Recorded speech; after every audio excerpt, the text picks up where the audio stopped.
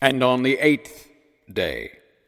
God looked out at all the people on Facebook, Twitter, Instagram, Snapchat, and LinkedIn and said,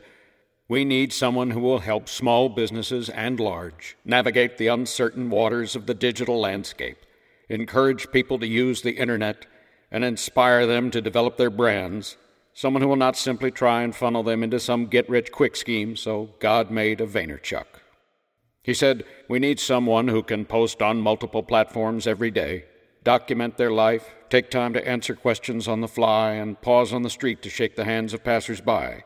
Someone who will call out the uncomfortable truth about the student loan bubble, call out self-styled entrepreneurs on their hypocrisy, point a finger of blame at folks who binge-watched The Crown instead of being productive, and yet never hold himself up as a superhuman example, so God made a Vaynerchuk. We need someone who will stay up all night flying to Finland or South Africa or Australia with iPhone clutched in hand, ranting to a sleeping world his truth from a seat in first class without the help of makeup, hair, or decent lighting, so that others might gain some inspiration from his transcontinental sparks of genius. Someone who will spend hours fooling around with new apps and technology while consuming practically no content from anybody else,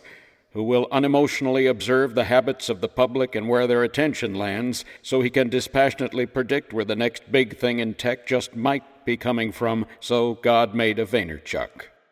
We need someone who will use the words fuck and shit in almost every sentence, will reference 90s video games, rap and hip-hop artists, name-drop Zucks and Bezos without sounding like an asshole,